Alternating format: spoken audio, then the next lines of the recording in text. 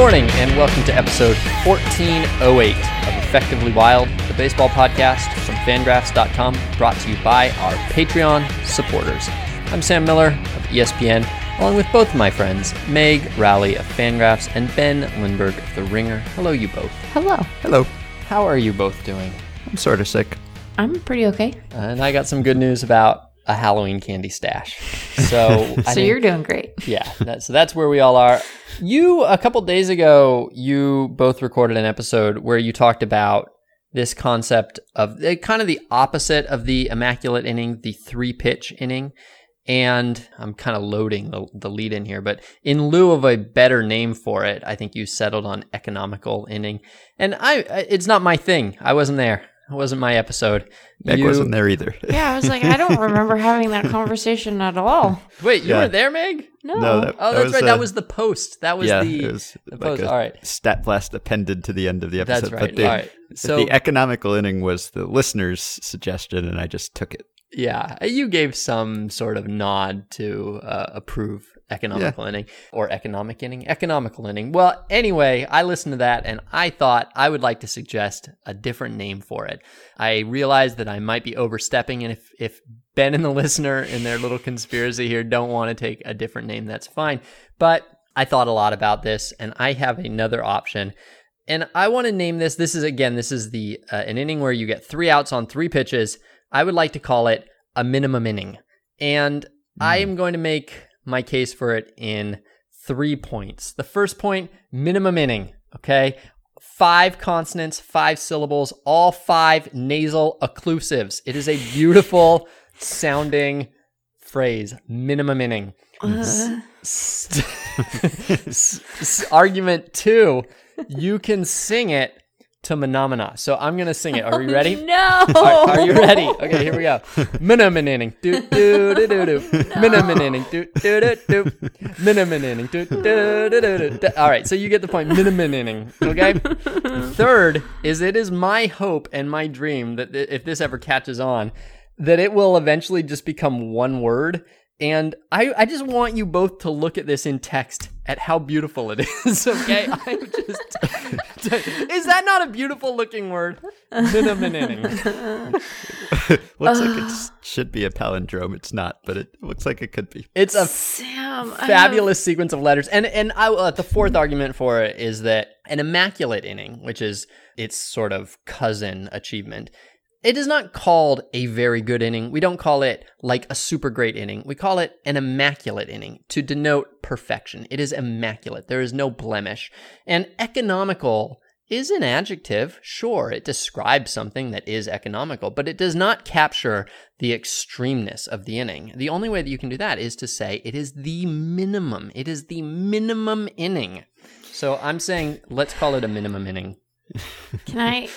I really hate disagreeing with you, but I think it's good. It's good for the podcast for us to not always agree. Yeah. And I don't know that I've ever disagreed with you more strongly than I do in this moment. And my issues are twofold. First of all, I do not think that minimum inning is pleasing to say. I think it is akin to trying to say Arnold Palmer, which is hard to say without slowing down in a way you don't slow down when you say words in conversation. You say Arnold Palmer and you sound like you're having a stroke or perhaps have been overserved. And also, I had just gotten Menomina out of my head from like being a 5-year-old, and you have reintroduced it, and now we are feuding, and we will remain enemies for 15 seconds, and then we will get over it. But I cannot believe that I'm going to be thinking of Menomina. I'm going to start singing it during this episode. I really liked it when I heard Sam say it the first time, but I've been rehearsing saying it in my head since then, and I've stumbled over it every time, as Meg sort of did when she just said it. It's kind of like a rural juror type of thing to actually say. Minimum inning. Minimum inning. Arnold Palmer. Minimum inning. Does the visual not sway you at all? MINIMUMINNING. It's a beautiful word. No, this is going to be like how I've never spelled Cincinnati right on the first try. Oh, neither have I. Ever in my entire life. Professional baseball writers over here. Cannot spell Cincinnati. It's 2 C's, right? No, it's two N's. I'm pretty good at spelling. Well, there are Cincinnati. two C's. It's I two guess there are N's. multiple There are, N's. yeah, there are two C's, there are two I's, there are two N's, a lot of things. No. That's a It's like tough one. how vacuum is impossible. Oh, yeah. Well, when I was a kid, I couldn't even say vacuum. I also couldn't say museum. What did you say instead? Museum. Now you really sound like a Muppet. Speaking of Cincinnati, so that's been rejected. Do we have I'm two votes sorry. against? After I went through the whole economical inning thing on that answer, I just figured, why do we even need a name for it? Because the emailer called it a 3-pitch inning, and we all call it a 3-pitch inning. 3-pitch inning's pretty easy to say, and it says exactly what it is. Yeah, So, it's evocative. I mean, you need something, I guess, to pair with Immaculate, because Immaculate's not a 9-pitch inning. That doesn't tell you what it is. But True. 3-pitch inning, that tells you everything you need to know, really. And what song does it go to though? Does it count if you? That's the important thing. Does it count if you give up, say, a single and then get a double play? This is like the retiring the side in order, striking out the side conversation that could derail the rest of this episode. I think. What's the song well- that the banker sings in Mary Poppins? I should go to that. I don't know this one. No. I always felt like retiring the side in order, you had to get all three batters out, but 3 up, 3 down, you did not. You could get a double play. Right, but striking out the side, you can strike out everyone, and it doesn't matter what happens in Yeah, between. well, I mean, obviously, the thing about striking, I think we've specifically avoided this, but look, the thing about striking out the side is that it means what it means. It means how it is used, and it is worse for that. It is worse because people use it for any instance in which you strike out all three batters. But the fact remains that is the definition of it. And almost everybody knows that, and almost everybody uses it that way. And you can't argue. Now, it shouldn't be. It's weaker for that. And I would never go, even knowing that, I personally would not use the phrase unless it was at the very least a scoreless inning. Uh-huh. Okay. Because I don't feel like an inning otherwise deserves any sort of praise if you've allowed runs. So I will avoid using a sort of a complimentary phrase to describe a pitcher's inning if he's allowed runs. But it is what it is. And I don't mean like it is what it is in the way that like people go, it is what it is. I mean literally it is like the phrase means what the phrase means, and you cannot fight that at a certain point. Mm-hmm. Sadly. Because it's a much worse phrase for it. Fidelity Fiduciary Bank. Yeah, should go to that. Talking about The song in Mary Poppins. Oh, okay. About the bank. So my smooth Cincinnati segue has been lost, but can I tell you guys both something that I saw this week, which is the most unbelievable story that I've ever read. It is literally unbelievable. I do not believe it, but it relates to a topic that Ben and I discussed on Monday, which was batters bunting despite their team not ordering them to bunt or even wanting them to bunt. This came up in a topic about Fernando Tatis bunting on Saturday. Well, not 1 hour after that, I happened in my research for another article to read this article from 1995. It is a glowing profile of Barry Larkin, who was that year's National League MVP. It is in Sports Illustrated. And the lead into this is Barry Larkin saying that he will do anything he needs to do to help the team win. He will, quote, assume any shape to help the team. If the team needs someone to lead by example, I do that. If it needs someone to steal, I do that. If it needs someone to bunt or move a runner from second to third, I do that. And here comes the story that is absolutely not possible to be believed. I do not believe it. I'm going to read it anyway. He'll do it even if the team wants him to do something else. Knight, this is Ray Knight, who was the third base coach for the Cincinnati Reds at the time. Knight recalls a recent game in which Larkin came to bat in the first inning with no outs and runners on first and second. As Ron Gant waited on deck, Larkin glanced at Knight, who gave him the hit sign. Larkin bunted. Strike one.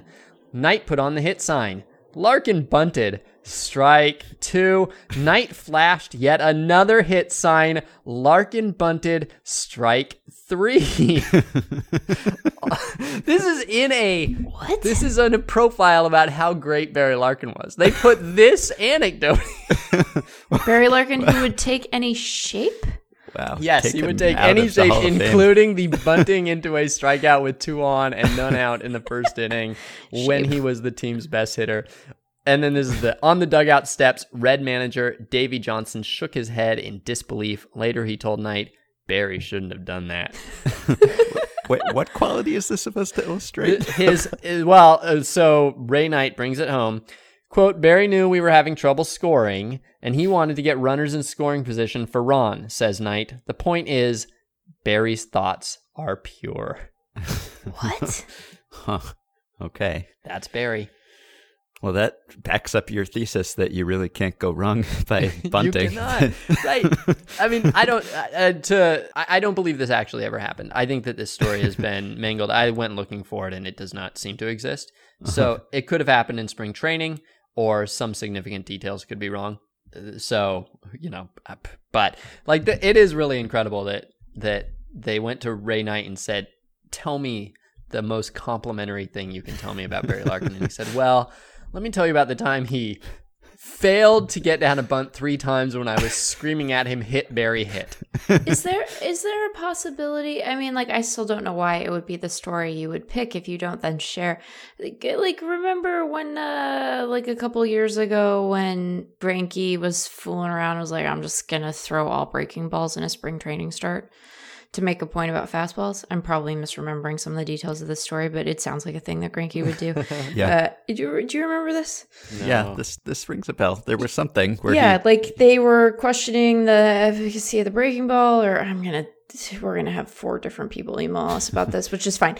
And he was just like, all right, I'm gonna fool around. And then he only threw breaking balls for a start, just to like prove a point about the efficacy of his breaking ball, I think. Is it like that? Except then why would you still tell the story and not say he was having a laugh about something? Right. That you would think you got to tell the second half of the story, otherwise you're just telling a weird story. Yeah. No, midway through this turns into a profile about Ray Knight and what Ray Knight values. Because he did, right, the way that he chose to frame and edit this story tells you a lot about what he admires. Yeah. And it's unusual.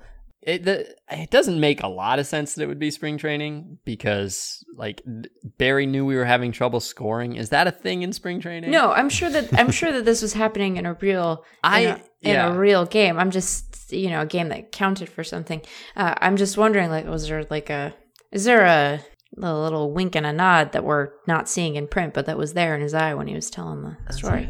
Great question. I believe it did happen in spring training. And some other details are wrong. I can't imagine any other explanation. Although, maybe I'll find it. Maybe I'll find it in the 4th inning. Maybe he just got the inning wrong, and everything else is exactly right. Right. I have found Zach Greinke purposefully got rocked in spring training game to troll former Royals pitching coach. Oh, maybe that was it. That must have been it. Yeah.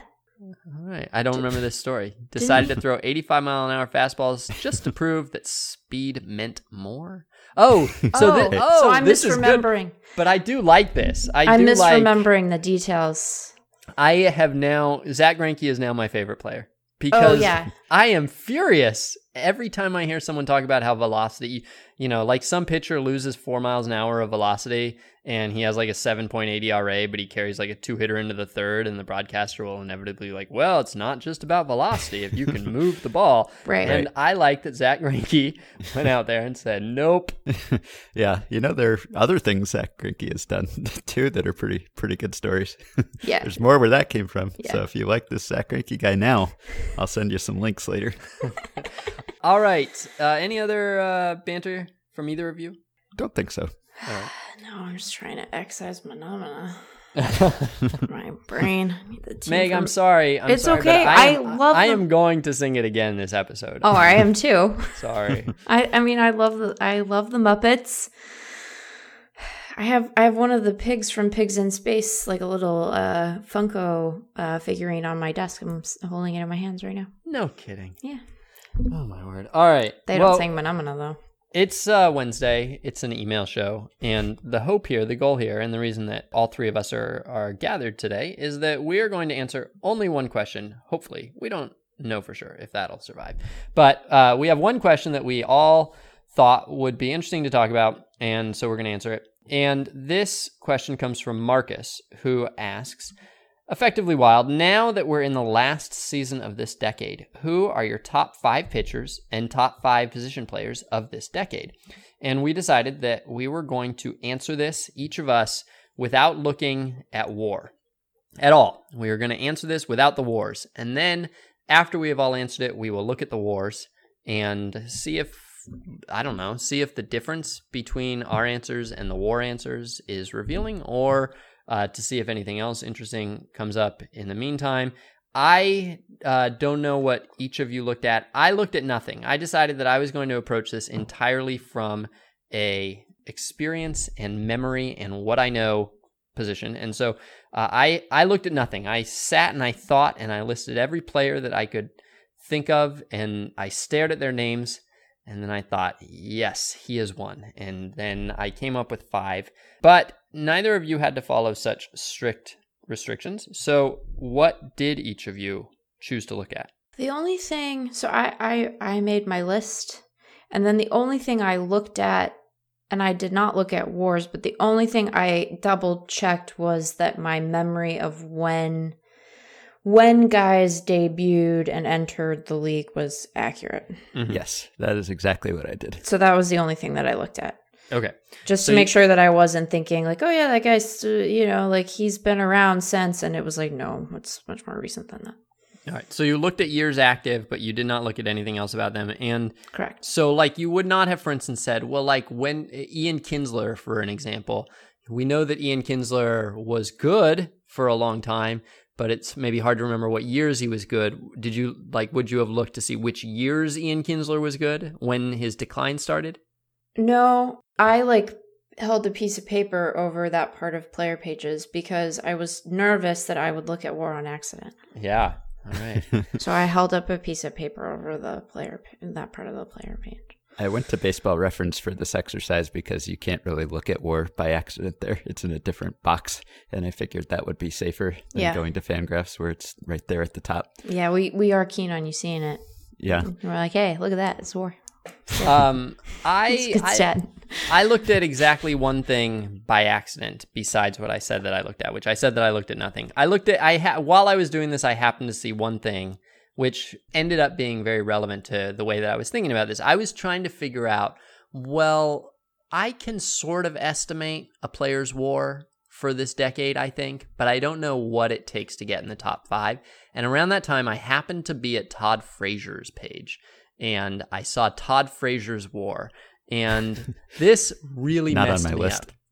No, not on mine either, but this really messed me up because I'm going to ask you both a question first, which is, what do you think it takes? What do you think a WAR for the decade takes to get you, maybe not quite in the top 5 because, I don't know, probably between 5 and 8, or 5 and 10, I don't know, there's going to be some disagreement, but what does it take to be a credible contender for this? I would say 40-ish. Yeah. Yeah, 40-ish. That's exactly what I thought. And how many does Todd Frazier have? Well, he does not have 40, but Todd Frazier has 25. Really? Todd Frazier, which means that I could definitely stumble into somebody by accident who is lower than Todd Frazier. Yeah, I'm definitely afraid that I am going to omit the most obvious person. Yeah. And it'll be very embarrassing for me to have not even considered one of the 5 best players of the decade. Yeah, I hedged a little bit by making a list of 30 names.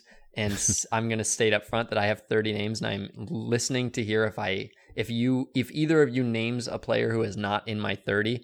But going 30 deep, I feel like I should be pretty safe. I have not decided on my 5th yet, so hang on. I'm looking at them. I have decided. All right, there we go. We didn't actually say which WAR we're using to decide this, and there's at least one player on my list that might actually make a difference for. So I might answer the same either way, but I don't know. Do we have to say? I mean, I figured we'd probably look at both, but I don't think there's a right answer. I think we're going to look at the WARs to see what the WARs say. We can look at both, but I don't think that the WARs are going to tell you that you're wrong. So Todd Frazier could be the right answer? I don't think any version of WAR is helping him out that much, but I did not choose to do this with no research because I was testing myself. I chose to do this with no research because I wanted to answer this question from my own experience and memory as a baseball fan. And so if mine are different than the Wars, that's fine. And I might reconsider having looked at the Wars. But I don't feel like this is a test. I don't feel like we need John Chenier in here to score how close we hewed to the Wars. Okay. All right. So what we're going to do, since we figure there's a lot of overlap, is we'll just start. One of us will start with our number 1. And if everybody else has that name, then we'll all say, I also have that name, and then we'll cross that off. So we won't talk about players 3 times. And then we'll progress down from 1 to 5 as we start to see probably different names. So does anybody want to start? I can start. I mean, do we want to do pitchers or position players first? Let's do position players first, because I believe that pitchers are boring. I think that the pitcher exercise to me was quite boring. Huh. Oh. Yeah, we'll get to that. But yeah, I guess I feel more confident in my 5 for the pitchers. Exactly. Yeah. I don't know that I feel, Well, we'll wait. I'll wait to say those. Always say those words until we're talking about pitchers. So we all had Trout at 1. I imagine. I had Trout at 1. Yes. I did have Mike Trout.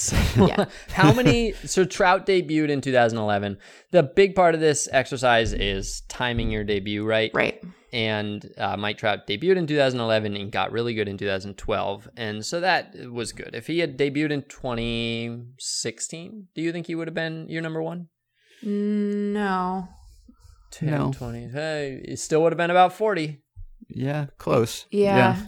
I think he would have been in the top 5 still, but I don't think I would have had him at 1. Right. Okay. So it's probably top 5 though. So do you think that 40 in 4 years would be better than 50 in 10 years for this exercise? In terms of your inclination to include them, I don't know that would make a huge difference to me.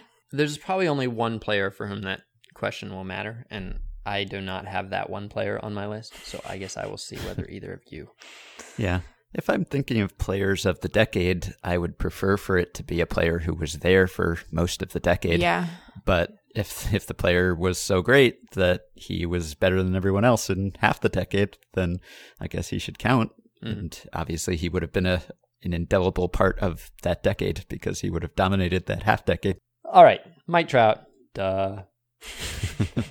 All right. Ben, who do you have at number 2? Joey Votto. Joey Votto. All right, so Votto's on my list too, but I have him at 4. Joey Votto is the person that I decided on a minute and a half ago at number 5. Okay. And so I talked to 2 people on my G chats and asked them this question without them looking, and neither one of them had Votto. And in fact, there was I think that there was a fear of the Wars. I think there was a fear that like, oh no, I'm going to get Ward. I'm going to end up with like, it's like one of the answers was Ben Zobrist. I don't know if either of you had Ben Zobrist. But the thought crossed my mind. Yeah, but I didn't think that he would be a top 5 guy. He seemed more like a sneaky, like top 10 guy to me. And I also remembered him being really great in 2009 with the Rays, and that wouldn't count. That's right. So, I mean, he still had good years in this decade too, but the 2009 aspect did not cross my mind, and so I had him in my 30. Jason Hayward is the one that I got really scared of. I kept thinking it's going to end up Hayward's going to be number 3 on this, right? No. And I don't think that's true. he must be like sub Todd Frazier. Oh, get out of here. No way. He debuted on opening day of 2010. Okay, and that's so true. He's Perfect got timing. prime coverage. Yep. And Hayward and was really good in that season. he was great immediately. He was a great rookie. Yeah, but that was his best year by far, Yeah. right? No. I mean, there were good defense years too, but that was still his career year, I think. But I don't know. We can't check any of this. No. Normally I would we be- would just Put that pull on up the the list stats. I would be shocked if Jason Hayward's career WAR, which is this decade's career WAR, is lower than. I would be shocked if it's lower than 35. And if I had to guess, I would guess 41 or 42. Oh, I would take the under on that. Yeah. On reference. All right, we're gonna yeah. record. Okay, we're gonna check soon. So what did I say? I said shocked at 35. I would guess 41 or 42. Ben said I would take the under, and Meg said Menomina. All right. Please note that I said that with some confidence. Okay, hang on. Let me know. Let the record show. There's conviction. With some Yes. confidence. Do you prefer confidence or conviction? I like conviction. Hang on, let me delete conviction. All right. Didn't the Braves make the playoffs by like one game that year? Isn't They Jason, did, yeah. Isn't Hayward why they made the? Yeah. Yeah. I mean, That was his best offensive year by far, right? He may have he had a better WAR year because of defense, but I'm not even confident it was his best offensive year. I think that he had a sophomore slump, and I think he came back in his one of those Braves years. I think was pretty good. And then I think right before the contract was pretty good because people are like, I remember how he was a six war guy. I mean, he was the. Like when Jeff Passan was doing the MVP WAR columns, it was Alex Gordon and Jason Hayward. We were so worried we would not be able to fill an episode with this topic, and we have spent this long talking about a guy who wasn't on any of our lists. I chose Votto over him at the last second. He was there with 3 other names. Votto, I think Hayward had a career high in homers that year at least, because that might be he was like a power hitter that year and then never really a power hitter again. Anyway, that's enough about Jason Hayward's career. Can I say something about Votto, which I think was sort of the one, because I, like you, Sam, wanted to try to do this from memory, but then was also deeply afraid that I was going to miss some guys because, like we all have some stretches in our sports engagement where there are gaps, and the beginning part of this decade was like firmly in my Goldman gap. And so I knew stuff. I watched baseball, I watched, the postseason and all that, but like the minutia was not quite it's clearly what it is now. So I was nervous similarly, but I had, it's like Votto has this reputation among sabermetric types of being perpetually underappreciated by fans who rely on traditional stats to understand things. So I thought, he's probably like sneaky really high up on this list. And then with Trout, I don't think any of us had a doubt about Trout being probably number 1, but you just think about like, he passed this Hall of Famer. Mm-hmm. And so then you're like, well, he has to probably be number 1. So you could just logic your way to it. Mm-hmm. With some of those. Yeah, well, Trout. I'm trying to say words that aren't Trout. I assume Trout has a lead of at least 15 wins. I might take the over on that. So Trout right now has his career WAR yesterday was 70.4, and of course that's all this decade. And so it's could someone have 55 this decade? Yeah, but I think you got I think that's right. That's probably the outer limit of what we would expect from anybody else on here. Sam, who did you have? Number 2. By the way, so to conclude the thought, and so I was worried that Votto, because he's a first baseman, it's hard to rack up WARs as a first baseman. I've looked at Votto's page often enough just to check in on how close he is to Hall of Fame caliber. And how close is he? And also when he debuted, hang on, let me try to guess when he debuted, because 2010 was his MVP year, right? Or was it the year he finished second? He finished first in 2010 and then second in like 2007. He was around before 2010. So he was around before 2010. And so I don't think he was a superstar. Oh, see, my thinking was that Votto was pretty good. Like he debuted, he was pretty good. And I don't think he was an immediate MVP candidate. And so I figured, well, maybe there's 15 WARs there before he won the MVP. And he's not, like, people don't talk about him as a no-doubt Hall of Famer. And in fact, I think he's probably about 50 career WAR. And so then if you start doing the math, like what with my assumptions, it's like 50 minus, 12. Is he 38 for this decade? He's had a couple of seasons that were downer seasons, but he's had some great ones too. Right. So anyway, Votto is my number 5. My number 2, I only have 2 that I'm confident about, and one is Trout, and the other, I'm confident about this one partly because I do not care what the WAR say. It's Buster Posey. Buster Posey to me is an easy take here. Obviously, he's my number 2. I imagine that the WAR's going to do well by me. And I think if you adjust for him being a catcher, which, the standard for Hall of Fame catchers is lower because it's hard to rack up WAR as a catcher traditionally, then it's even higher. So Buster Posey, he's an MVP. He's a rookie of the year. He's a superstar. He's a batting champ. He's a Gold Glover. He's even better if you go to Baseball Prospectus, where you have Although I can never quite tell who's doing what with the framing and the wars these days, but I know that he does really well at baseball. Yeah, everyone except B-Ref. Yeah, they all have it. Oh, okay. Yeah, so Fangraphs has it. All right, so good. 2 out of 3 are going to tell me. Buster Posey to me is my number 2. No doubter. I had him at 3. Okay. I had him at 4. All right. Oh, I guess I have to tell who my second one is, huh? I had. Wait. We can talk more about Posey. Oh, yeah, we should talk more about Buster Posey. I'm just saying out loud. I need to remember to say mine.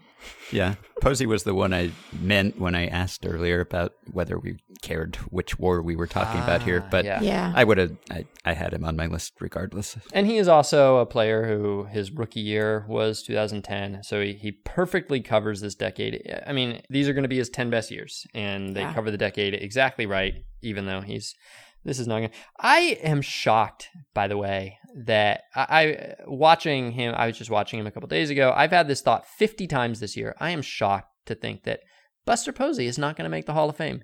There was, like a year or two ago, there was nobody I was more certain about. And I'm watching him now, and I just think, I can't believe it. He's not going to make the Hall of Fame. It's hard to imagine. And that's how I felt about Joe Mauer at a certain point. When Joe Mauer was so far ahead of everybody else when you looked at like active players WAR at that age. He was so good, such a star, such an absolute superstar. And then just like, that was that, and he didn't get there. Yeah, well, I would vote for Mauer as is. I think he should be in the Hall of Fame. I don't know if he will be. Posey, yeah, I mean, it depends. Hard to know without knowing his WAR. It's also hard to know. I mean, like, he's like mired in this horrible season-long slump this year, but like, you could see him pulling out of the skid and then playing first base for a while, and he wasn't very good. He wasn't good last year. No, he had the hip thing, and but he had the MVP. He won lots of World Series. Yeah, he did. He won 3 rings, caught a bunch of no hitters. He was literally changed a rule. He did. Yeah, if he had done almost anything in his 30s, and that's right. Hopefully he still will, but really he just had to sort of show up and be 30% worse than he had been, and instead he's been more than that worse. Mm-hmm. Yeah. All right. Well, so we have, let's see, do we have everybody's number 2? No, I have to go. Okay. I feel like this is aggressive now. I feel like it was too aggressive, but I've made a choice. I have to stick to it. I had Beltre at 2.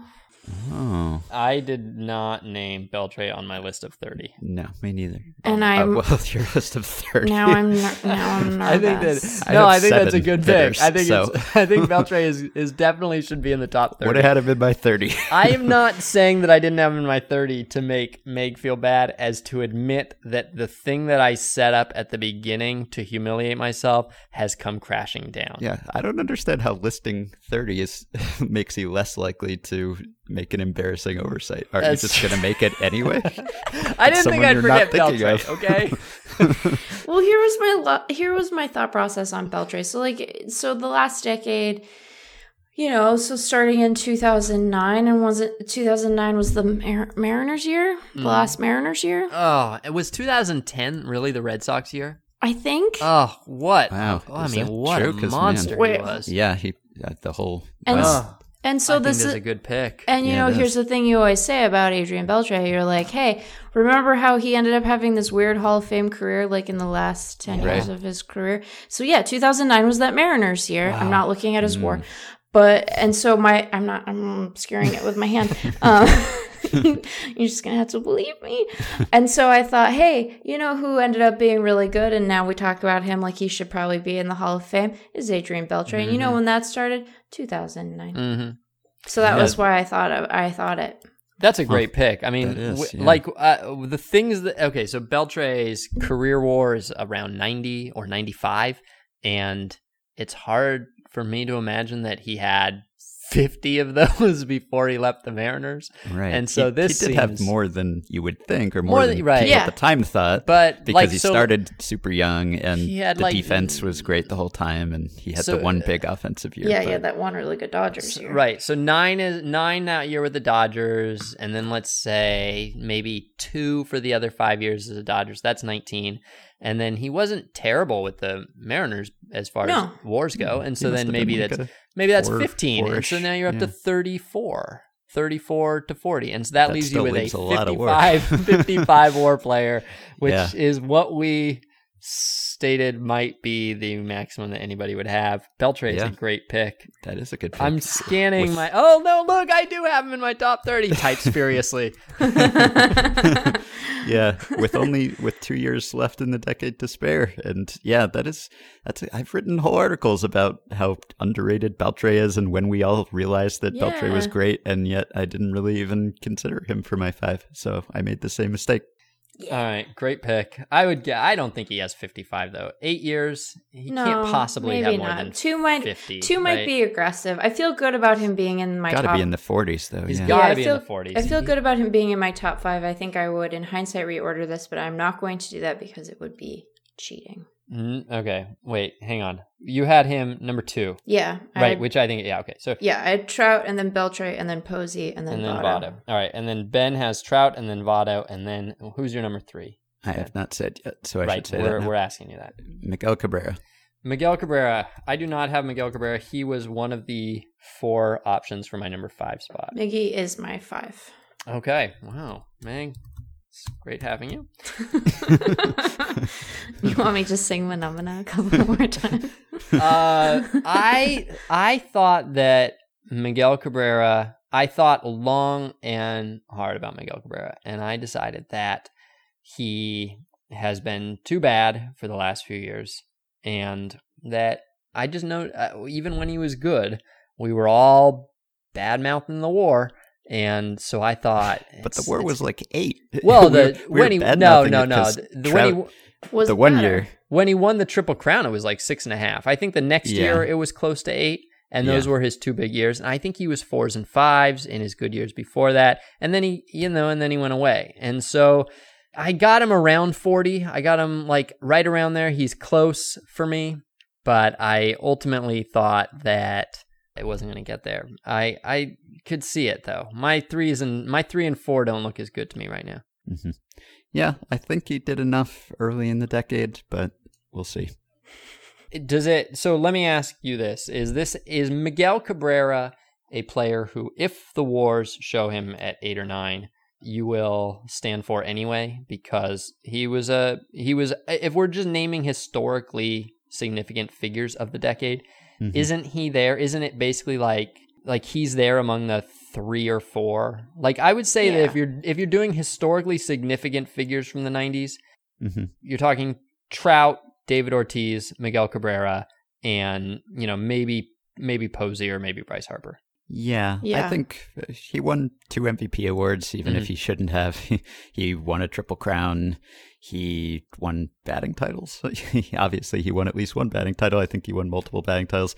He was a part of most of the previous decade as well, because he was a rookie on that 2003 team, right? So he was around for a lot of that and good, but his best known years were in this decade, and he's known as like one of the best hitters of all time in his prime. So I would say that he would be on my list, even if he just loses out to someone. Okay. What if he loses out to my number 3 pick, Robinson Cano? Oh, Robbie's a good pick. Yeah. Now I want my Miggy pick back. Yeah, me too. Robbie's a way better pick. Yeah. Robbie's a way better pick. Oh, yeah. Sam. Drat. A way better pick. Yeah. Than Cabrera, you think? Yeah. Not than the other ones. Not than Beltre. He's not a way better pick. I'm confident in the other ones, even if I'm squishy on the order, but I am mad. Yeah. I'm angry. I think that Robinson Cano, my guess is that if you look at any 3-year period from 2010 through 2017, maybe 18, any 3-year period, I think Cano is in the top 3 in WAR. Yeah. Yeah, or at least the top 5. Yeah. He had good star level seasons before this decade, I think, in New York.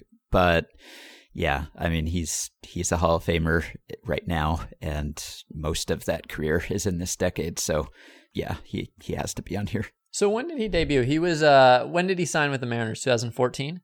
Yeah, before the 14 season. So basically 13, 12, 11, 10. That means 2 full years before this decade. So the bulk of it is in this decade. So, yeah. Such a good pick. All right. So I should go. So we have Ben's number 5 left and my number 4 left. So I'll go to my number 4. My number 4 is Andrew McCutchen. That's also a good pick. And that's Ben's 5. All right. Yeah. And McCutchen, McCutchen is probably, along with Posey and maybe Trout, is my favorite superstar of the decade. I just think he was perfect. He was a perfect franchise player. I love him to death. And there was that 5-year run where he was basically a top 5 MVP guy every year. And I do not know how much he has given away in this race since then. I also don't. Let's see, when did he debut? It's hard to know when he debuted because he signed an extension, so you don't have that easy free agent and count back 6 years. Right. When did he debut? 2008, 9? I don't know. Around it seems like his peak was definitely fully contained within this year. His peak, here's what I know about his peak. His peak overlapped with Buster Posey's peak, because they were going back and forth. It was 2009. He played 108 games in 2009. So I'm not linking it as well.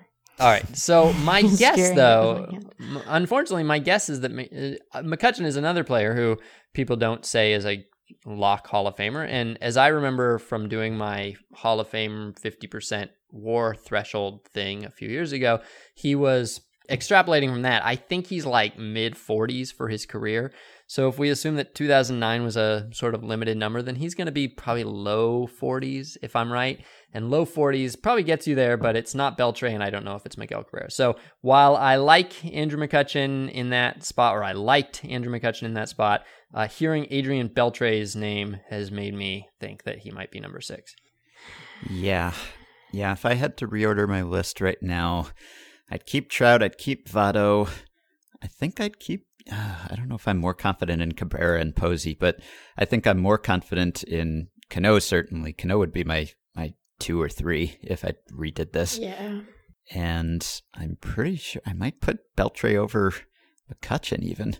I would definitely put Beltre over McCutchen. Yeah, so I'd keep, I'd go Trout, Cano, Votto, Beltre, and either Cabrera or Posey. I'm not sure which. Mm-hmm. I feel like Posey probably beats out Miggy just when you think about the defensive value, right? Yeah, probably.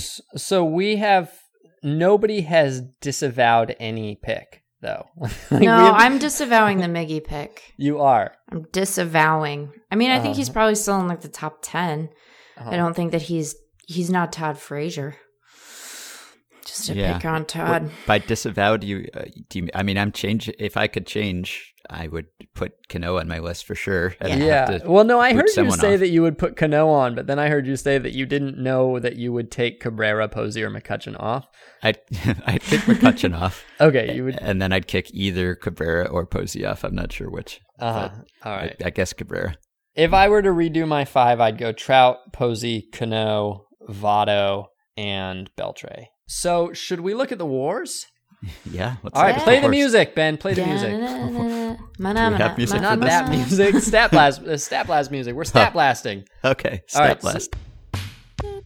They'll take a data set sorted by something like ERA minus or OBS plus, and then they'll tease out some interesting tidbit, discuss it at length, and analyze it for us in amazing ways. Here's today's Stat Blast. So, why don't you look up Fangraphs and I'll look up reference. I'll get Fangraphs. Oh, the suspense. Wow. I'm so excited. All right. We were none of us very Good. bad Oh, at this okay, good. exercise. Oh, good. I don't Right. think. Oh, I don't think we were any of us very bad. pretty good. We did pretty well. We did pretty well. Folks, All right. we did pretty well.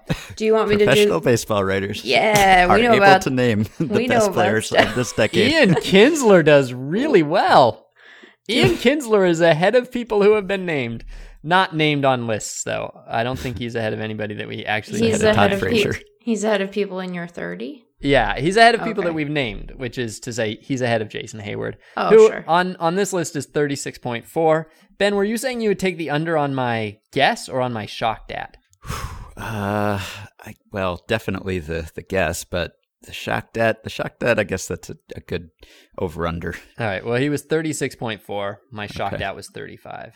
Okay. Jason Hayward's best season came in his best WRC plus was his rookie year. His Yeah. power year and his power speed year was in his third year. And I don't know. Yeah. 6.4, 5.5, 5.8, 6.6. Had a bunch of good years. Okay, All right. But you should say who the top 5 is. The top five on baseballreference.com are Mike Trout, who today is at 70.5, Robinson Cano at 53.3, Joey Votto at 51.2, Adrian Beltre at 51.0, and Miguel Cabrera at 43.4. Yeah. So those are all 5. We only named like 8 players, right? 1, Yeah. 2, 3, 4, 5, 6, 7. We only named 7 players, and we got 5 of them. That's pretty good. Yeah, folks. not bad. And our misses were near misses, at least when it comes to Fangraphs WAR. So Yeah, give us the finger. Yeah, give us five. Fangraphs. So Fangraphs, Trout is first was 71.5. Posey comes in at second with 52.7. Votto is third at 52.3. McCutchen is fourth at 49.8. Cano is fifth at 49 flat. Wait, hang Wait, on. wait, So wait. I got on Fangraphs, I got all 5. Yeah. Wait, Nice. we're starting with 2010? I have Or- 2009, right? No. Do you want me to 2010. 2010? Okay, never. Hold on. Uh-oh. Hold on. Uh-oh. New 5. New I'm gonna 5. be I mean, shamed. I imagine a lot of this is going to be the same. Hey, look, it didn't really change at all. Trout is still 1 at 71.5. Posey comes in at second again with 52.9. Votto is third with 47.7. McCutchen is fourth with 46.4. Cano is fifth with 45.4. Miggy is sixth with 43.5. And Beltre is seventh. Wow. We named 7 names and we got the top 7. Yeah. All right. Wow. Go us. We did it. We can all keep our jobs. And I got the top 5, so I can keep my job especially. But I blew it on the other one. So on reference, Posey is 8th, and on reference, McCutchen is 10th. And so Okay. on that one, your lists were stronger, and my list was definitely weaker. That McCutchen difference is really interesting, and somebody Yeah. could probably write an article about it. Yeah. So other names, we'll go on to pitchers real quick, but or in a second. But Josh Donaldson was the other name that I was Yeah. really on. He was my the- 6. Yeah, he was one of my final names. 9th by Fangraphs WAR. Evan Longoria is maybe the name that would surprise people. He is 6th on Baseball Reference. 6th. We He's old. just missed him. Yeah. We just missed all of us missing him. He was 6th on Baseball Reference. He's 11th by Fangraphs WAR. And nobody mentioned Giancarlo Stanton. I thought about him. He's 12th on Reference. 10th I by gave- Fangraphs. I gave some serious consideration to Jose Bautista. Yeah, I did too. He was, but he was beautiful. He was a beautiful part of the decade. Yeah. Yeah. And he broke out right at the beginning of the 2010. decade, too. Yeah, he was 23rd on Reference, Huh. Defense. and He's on another page entirely on Fangraphs. and Mookie Betts, the player that I suggested, would be the toughest challenge for the peak versus longevity Oh, sure. difference. He was 13th on Reference. Oh, wow. He's, I guess he's 19th on Fangraphs, so it's not so far off. Uh-huh. The other one that we probably should mention is Yadier Molina, who is 8th by Fangraphs Oh, wow. WAR. 31st on Reference. Wow. Framing. Framing. Yeah. Yeah, Okay. and it's all framing. Yeah. Oscars. Let me see. Do I have, I did not write Yadier Molina on my top 30. Yeah, and, I don't have him. Oh, just- I didn't do a top 30. I was lazy. I did have Longoria, though. All right. So that was fun.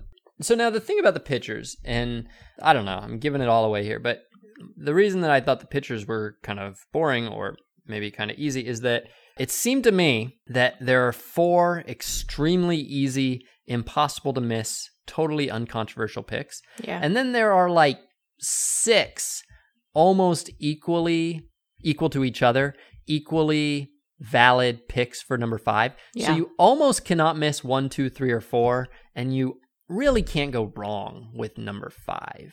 And so Right. that was also Meg's experience. Ben, was your experience The similar pressure's to that? really on not to miss one of these top 4 now. Well, I But, think the yeah, top I 3 felt are that way. like that. The top 3. Okay, I will be interested to see who the 4th is. So I have not actually ranked these, so I'm going to just rank them. All right, I will go first. My number 1 is Clayton Kershaw.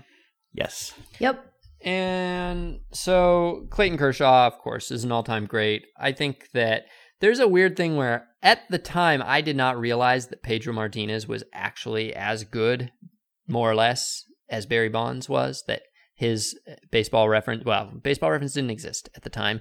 Neither did ERA+, neither did FIP, neither did all sorts of things that I would come to know. At the time, I knew Pedro Martinez was the best pitcher in baseball, and I also knew that Barry Bonds was the best hitter in baseball, but I did not realize at the time, in 1997, 98, 99, that 20 years later, I would look at Pedro Martinez's page with perhaps even more awe and affection. And I do not currently feel that way about Clayton Kershaw's page relative to Mike Trout's, but I am open to the possibility that in 20 years, I will have reassessed things and thought that Clayton Kershaw was actually every bit the superstar during his era that Mike Trout was, particularly because it is so hard to judge pitchers, especially over the last few decades, as the role of the pitcher changes.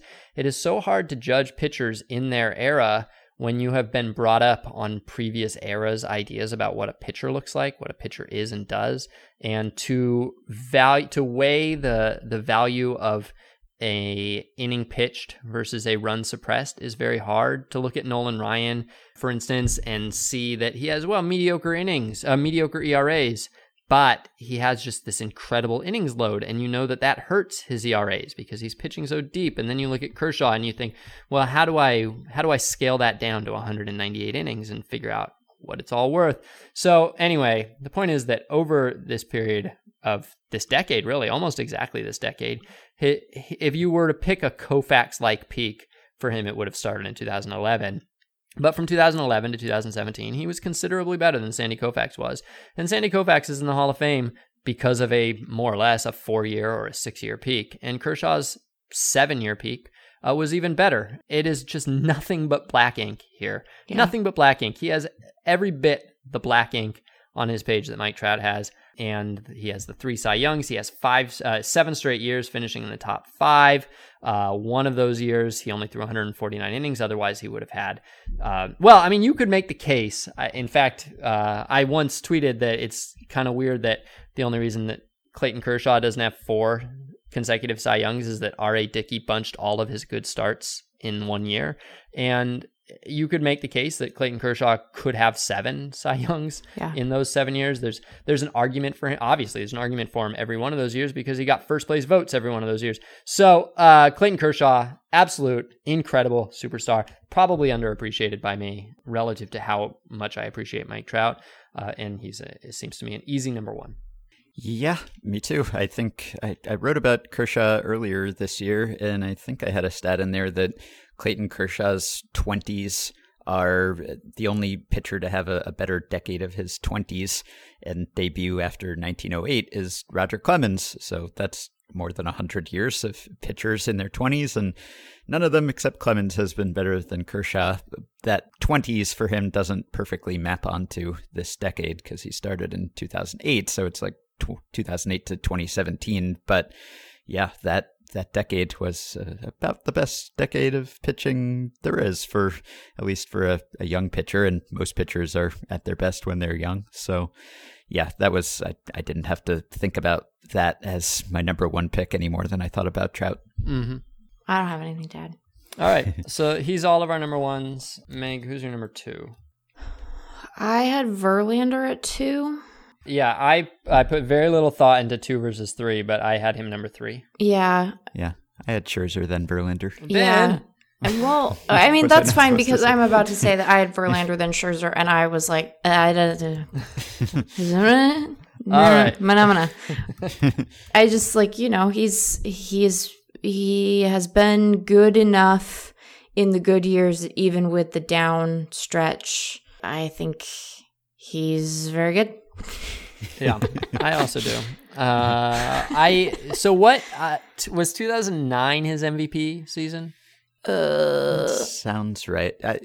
I was thinking I put Scherzer just ahead of Verlander because I was thinking that he peaked later or closer to where we are now, that or that Verlander got good sooner. It took Scherzer a while to get to this otherworldly level, and so maybe it's recency bias, I don't know, but I figured that Verlander had more good pitching years before 2010 than Scherzer did. His MVP was 2011. Oh, okay. Right, that was because he did both, right? Yeah, and that's right. And so then 2012, he was still phenomenal, and then phenomena. Dun, dun. So he was still phenomenal, and then he signed his extension. And so then 13, 14, 15, or some combination of those were the down years, and then he started coming back. And all right. With Verlander and Scherzer, if you asked me to, from memory, pick a career, I wouldn't be able to do it, and so I fell back on trying to guess the years, trying to place their careers over this decade specifically. It was a inconsequential distinction. They're both incredible. They're essentially equivalent. Since Ben talked about Kershaw's 20s, I would like to read something that I wrote recently about Max Scherzer's 30s. So Max Scherzer signed with the Nationals after his age 29 season and is currently in his age 34 season. So these are his 30s. His 30s are with the Nationals, all right? From ages 30 to 34, only 9 pitchers in history have ever produced more WAR than he has. But this was only June 28th at the time. But of course, it's only June 28th in his age 34 season. Scherzer has a whole half season to keep climbing. Sometime in the next couple of weeks, he'll pass Roy Halladay and Kevin Brown on that list. By the end of July, he should pass Bill Hutchinson, a 19th century guy, and Carl Hubble. If his second half is typical Scherzer, he'll pass Gaylord Perry and Lefty Grove and finish the season 4th all-time behind Bob Gibson, Joe McGinnity, who played in an era when starting pitchers threw 400 innings a year, and Cy Young. Cy Young, we had to go back to before the first World Series to find more than one pitcher who was as good from 30 to 34 as Max Scherzer has been. So that was fresh in my mind, so he was my number 2. Mm-hmm. Okay. All right, my number 4 is Chris Sale. And if I had to guess, I would guess that Chris Sale has the best ERA plus of all of them. Maybe not as good as Kershaw, but better than the others. I don't know. So 2010 or 11 was his rookie year when he was a reliever. And so the coverage is pretty good, but he does miss at least 1, maybe 2 years of starters innings in this decade. And he hasn't quite been as durable as the others in my recollection, although he hasn't been not durable. I mean, that's like one of the whole jokes about Chris Sale is everybody's been predicting he would get hurt forever, and he never does. But my guess is that he has, if I had to guess, he has a better ERA plus than the other guys, except maybe Kershaw, but fewer innings than the other guys. And so I ended up having him number 4, but it wouldn't surprise me if he was number 2. I had him 5. I had him 6. Whoa! Oh my goodness, this is quite the shock. But it was because of the innings thing. Mm-hmm. All right. Yeah. Well, we're gonna have So I had him at 6. We're gonna have something to stat blast after all. Stat blast. All right. All right. Meg, why don't you do number 4? I had Greinke at 4. Me too. So I had Greinke at 4, and I feel pretty good about Greinke being in the top 5, but I may end up flipping him down. Well, I'm not because of who I picked at 5, but I'm realizing that I might be thinking that his really good... I might be thinking his good Royals year was... Really good Royals year was his last Royals year. It was 2009, though. His really good Royals year was 2009. Okay. So I'm okay. No, because we're not counting That's that. not this decade. No, but it's 10 years prior, so I think that's where I was getting. But I also think I thought that was 2010, maybe. So, I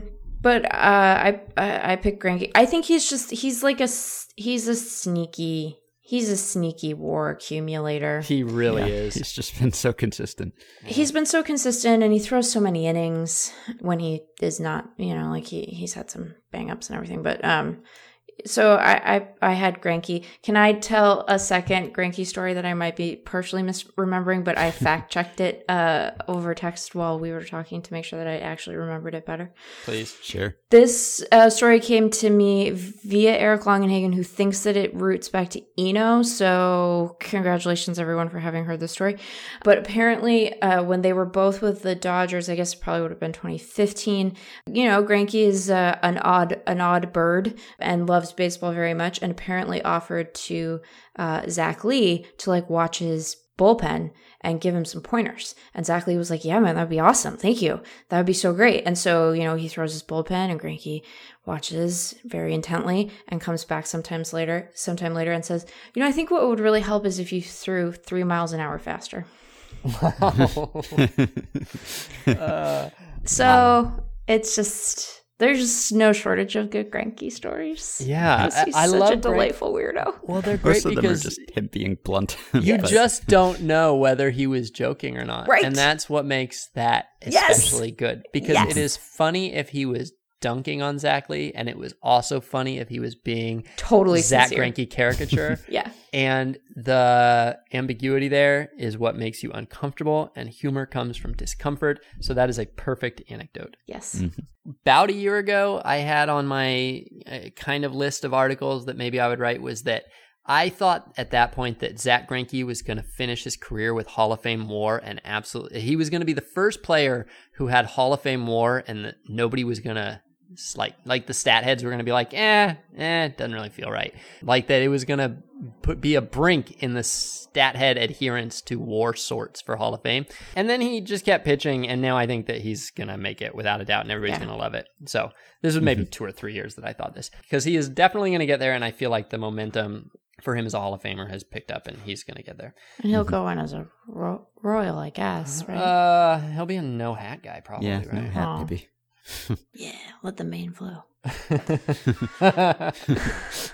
I had a like 7 years ago, I had as a thing I wanted to do was I wanted to do a Who's on First built entirely around the name Zach Lee, and to be like, who's the starting pitcher tonight? Zach Lee. No, isn't it that prospect on the Dodgers? Zach Lee? Exactly. Exactly. It was a terrible idea. No. Never punched it up, never finished it off, never regretted it. I got a Zach Lee pun into the annual. Did you? Was it about like how his name sounds like exactly? Yes, it was. Oh, there we go. I was like, he might be exactly what the Mariners are looking for. And then he didn't throw, I think, a single inning. I had Zach Greinke 6th, and I had him 6th. If you asked me, Sam, predict the wars, I would have had him 5th. But I decided that I was going to pick my 5th off WAR, which is I'm going with Madison Bumgarner, who, if he also debuted, I think he debuted in 2009, but I don't think he was good yet. 2010 was basically his good year. Maybe he debuted in 2010. And I think that if you look at, my guess is that he's going to be pretty close for WARs, probably. He gets hammered on park factors, but sure. I think he's got like a 125 or so ERA plus, which I think is up there with the other guys. I think he threw a lot of innings, but I think that his contribution to postseason effort is historic. It is second, third, maybe only to Mariano Rivera and maybe Curt Schilling. And for that, I think that his impact on the decade is greater than Zach Greinke's. And he is, to me, he is a great pitcher. He is a great pitcher who will be in the Hall of Fame. And so I'm picking him, even though I fully expect him to be like 7th or 8th or 9th on WARs.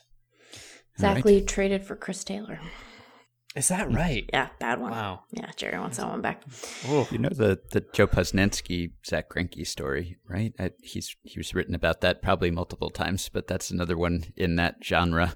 It's like, I think it's 2007. It was Alex Gordon's rookie year, and Alex Gordon was this highly touted prospect, and everyone expected him to be great right away, and he was top prospect and phenom, and he was terrible. He was really, really terrible for quite a while, striking out, low batting average, everything. And when it was at the worst point for him, Zach Greinke went up to him and said, "Alex," and he pointed to the video room and he said, "Follow me. I want to show you something." And Greinke has this reputation as like someone who knows a lot about baseball, and he's like a scout. He scouts for the Diamondbacks now, and people think that he picks up on all these things. And so Gordon was excited. He thought Greinke had found some hitch in his swing or something, was going to show him some little simple fix for his mechanics that was going to make everything okay. And the video, he followed Greinke to the monitor, and Greinke put on the video, and the video was Zach Greinke hitting a home run. and Greinke watched it, and then he said, "Do more of that."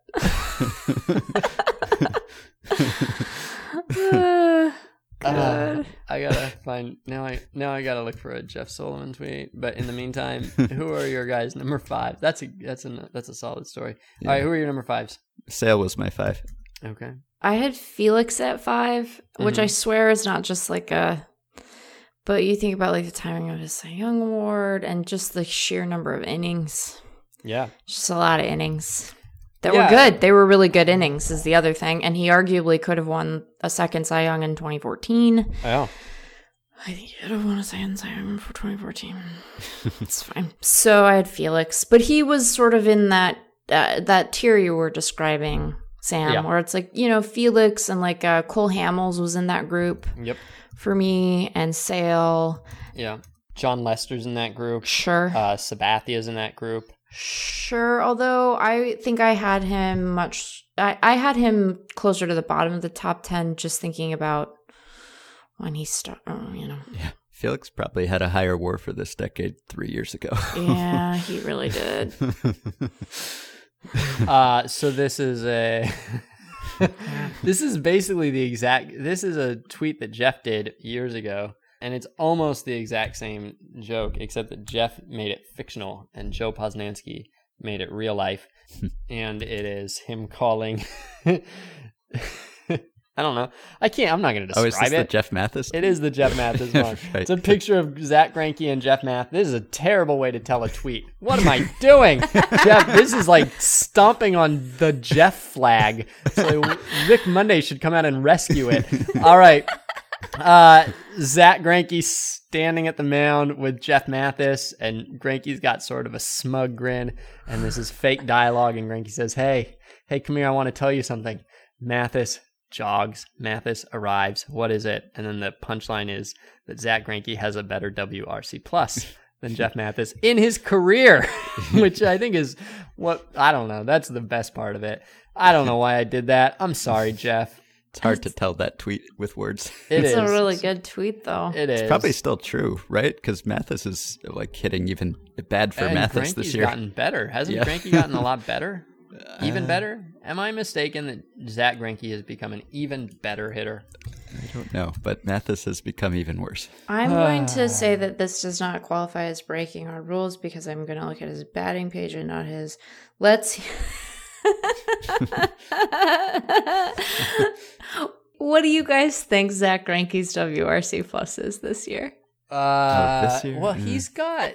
I don't know what it is now, but as of 2 months into the season, he had like a 1300 OPS. So if I had to guess, I would guess that his WRC plus is like 125. He has a 113 WRC plus. Jeff Mathis has a 4. We've now like gone all the way back to the beginning of Jeff Mathis's career, where it's still baffling that he gets 2-year deals and plays a lot, because at this point he's batting 155 with like a 210-ish OBP and slugging. So like even if he's framing really well, I mean it's other stuff too, but like oh boy. Yeah, you figure that this is like rapidly not rosterable. Yes. So where are we? So the Greinke must have opened up a sizable lead here, because Mathis is at 47 career, and he was at 49 when Jeff tweeted that. Greinke's career WRC plus is 58. So Greinke has raised his WRC plus by 6 points since that tweet, and Mathis has lowered his by 2 points. Oh no. Ben, who did you have number 5? Sale. All right. Interesting that, I mean, obviously he was not going to be named, but Tim Lincecum would have been like, if we'd done this halfway through the decade, he would have been number one, probably. This is he like definitely would have ranked. This is like when Pitchfork does like their top 100 albums of the decade, midway through the decade, and then you go back at the end of the decade and like, something like that. I don't know. Who are some of the other like Kluber was outside my top 5, but Kluber was close for me. Kluber was on my 6. Yeah, I couldn't figure out if he'd pitched enough, but I figured 5 Cy Young contending seasons gets you in there. I thought about Strasburg. Oh, sure, Strauss, yeah. Yeah, because Strasburg debuted in 2011, right? 2011? Because Trout was 2012 and Harper was 2012, and so Strasburg must have been 2010, I think. Yeah, 2010. All right, so he covers the day. Yeah, wow, incredible that Strasburg does not get on this list. Probably. I considered Sabathia, but I figured probably he had too many good years before and too many decent years at the end. Right. Shall we to the wars? Play the music. Again. All right. They'll take Adidas that's sorted by something like ERA- or OBS plus, and then they'll tease out some interesting tidbit, discuss it at length, and analyze it for us in amazing ways. Here's today's Stat Blast. Okay, I can do the Fangraphs ones first because I have it up. Kershaw is number 1, 58.7. Scherzer comes in at 2 with 53.5. Verlander is 3 at 50.1. Then Sale at 4 with 44.3. Then David Price. Oh, yeah, David Price. Wow. With 40.4. Wow. Greinke is 6th with 39.7. And then we get Hamels at 7, Felix at 8, Kluber at 9, Lester at 10, Strauss is 11th, and then Gio Gonzalez is 12th. Oh my goodness. You could have given me $1 million and I would have whiffed on that. I picked a guy who's below him, though. Yeah, Bumgarner's 13. Yeah, I'm still picking Bumgarner over Gio Gonzalez, though. Yeah. Sabathia is really low. Yeah. I can't believe I said his name. It's hard to know. It's hard to when know. he's Matt Latos is 30, so like sometimes stuff is really weird, although he's only got like 19. I thought about saying Craig Kimbrell's name too, even though he is obviously not going to be on the WAR lists because he is the second greatest closer of all time, probably, maybe. And if you remove postseason, he might be the greatest, at least through this age. All right. Reference, I would like to stress through this age. Okay. I'm going to stress through this age, not through later ages. All right. Number 1 on reference, Clayton Kershaw. Not by that much. But number 2, Max Scherzer. Number 3, Justin Verlander. So we all did well. Our top 3 are the top 3. Yay. Number 4, Cole Hamels. Wow. Whoa. None of us got Wow. it. Number 5, Chris Sale, just behind him. And number 6, Zach Greinke. So Greinke 6 on both. We did all right. Yeah, but that's pretty good. You guys did better than I did. Price 7, Kluber 8, Felix 9, Johnny Cueto 10, John Lester 11, Madison Bumgarner 12. Wow, Cueto is 21st by Fangraphs WAR, by Fifth Base WAR. Very interesting.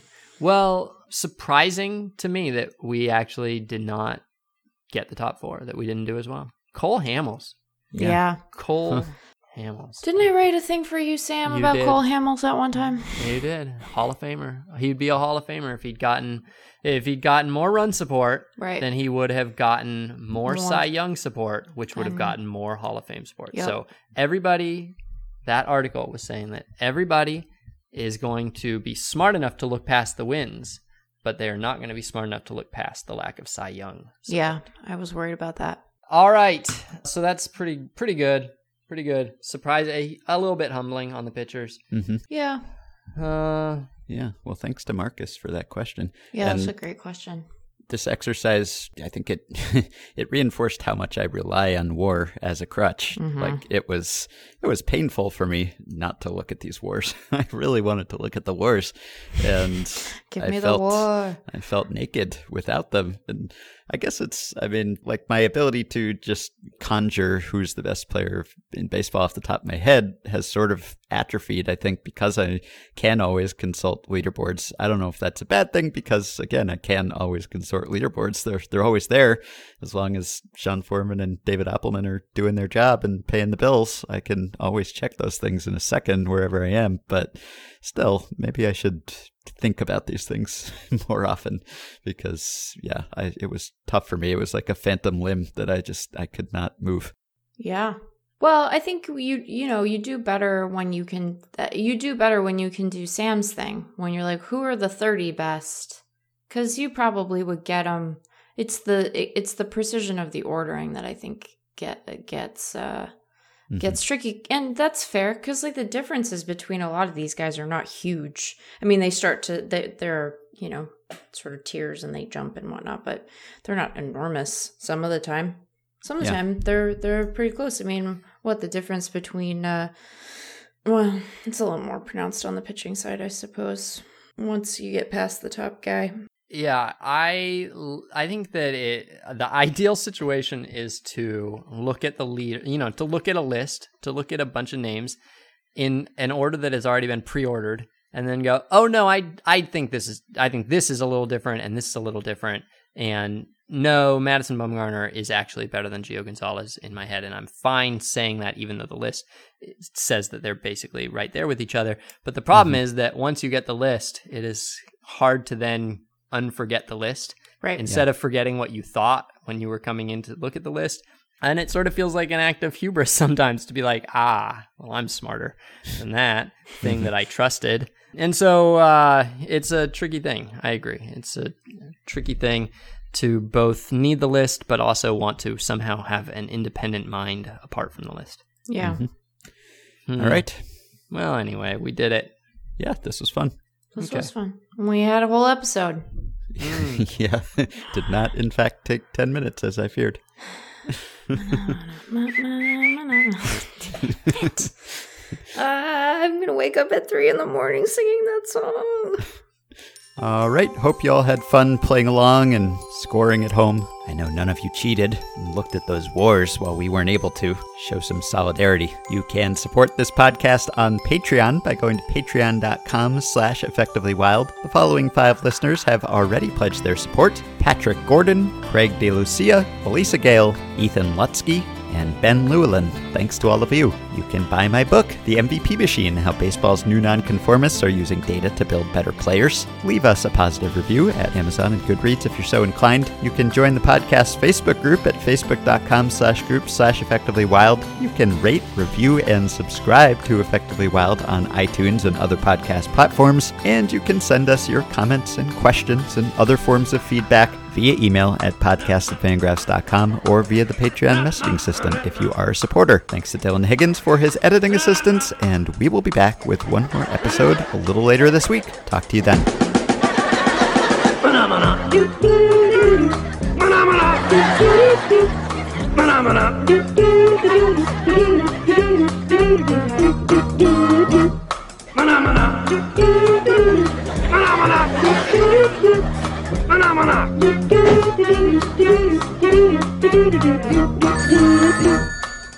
Hello? Okay, just a second. It's for you.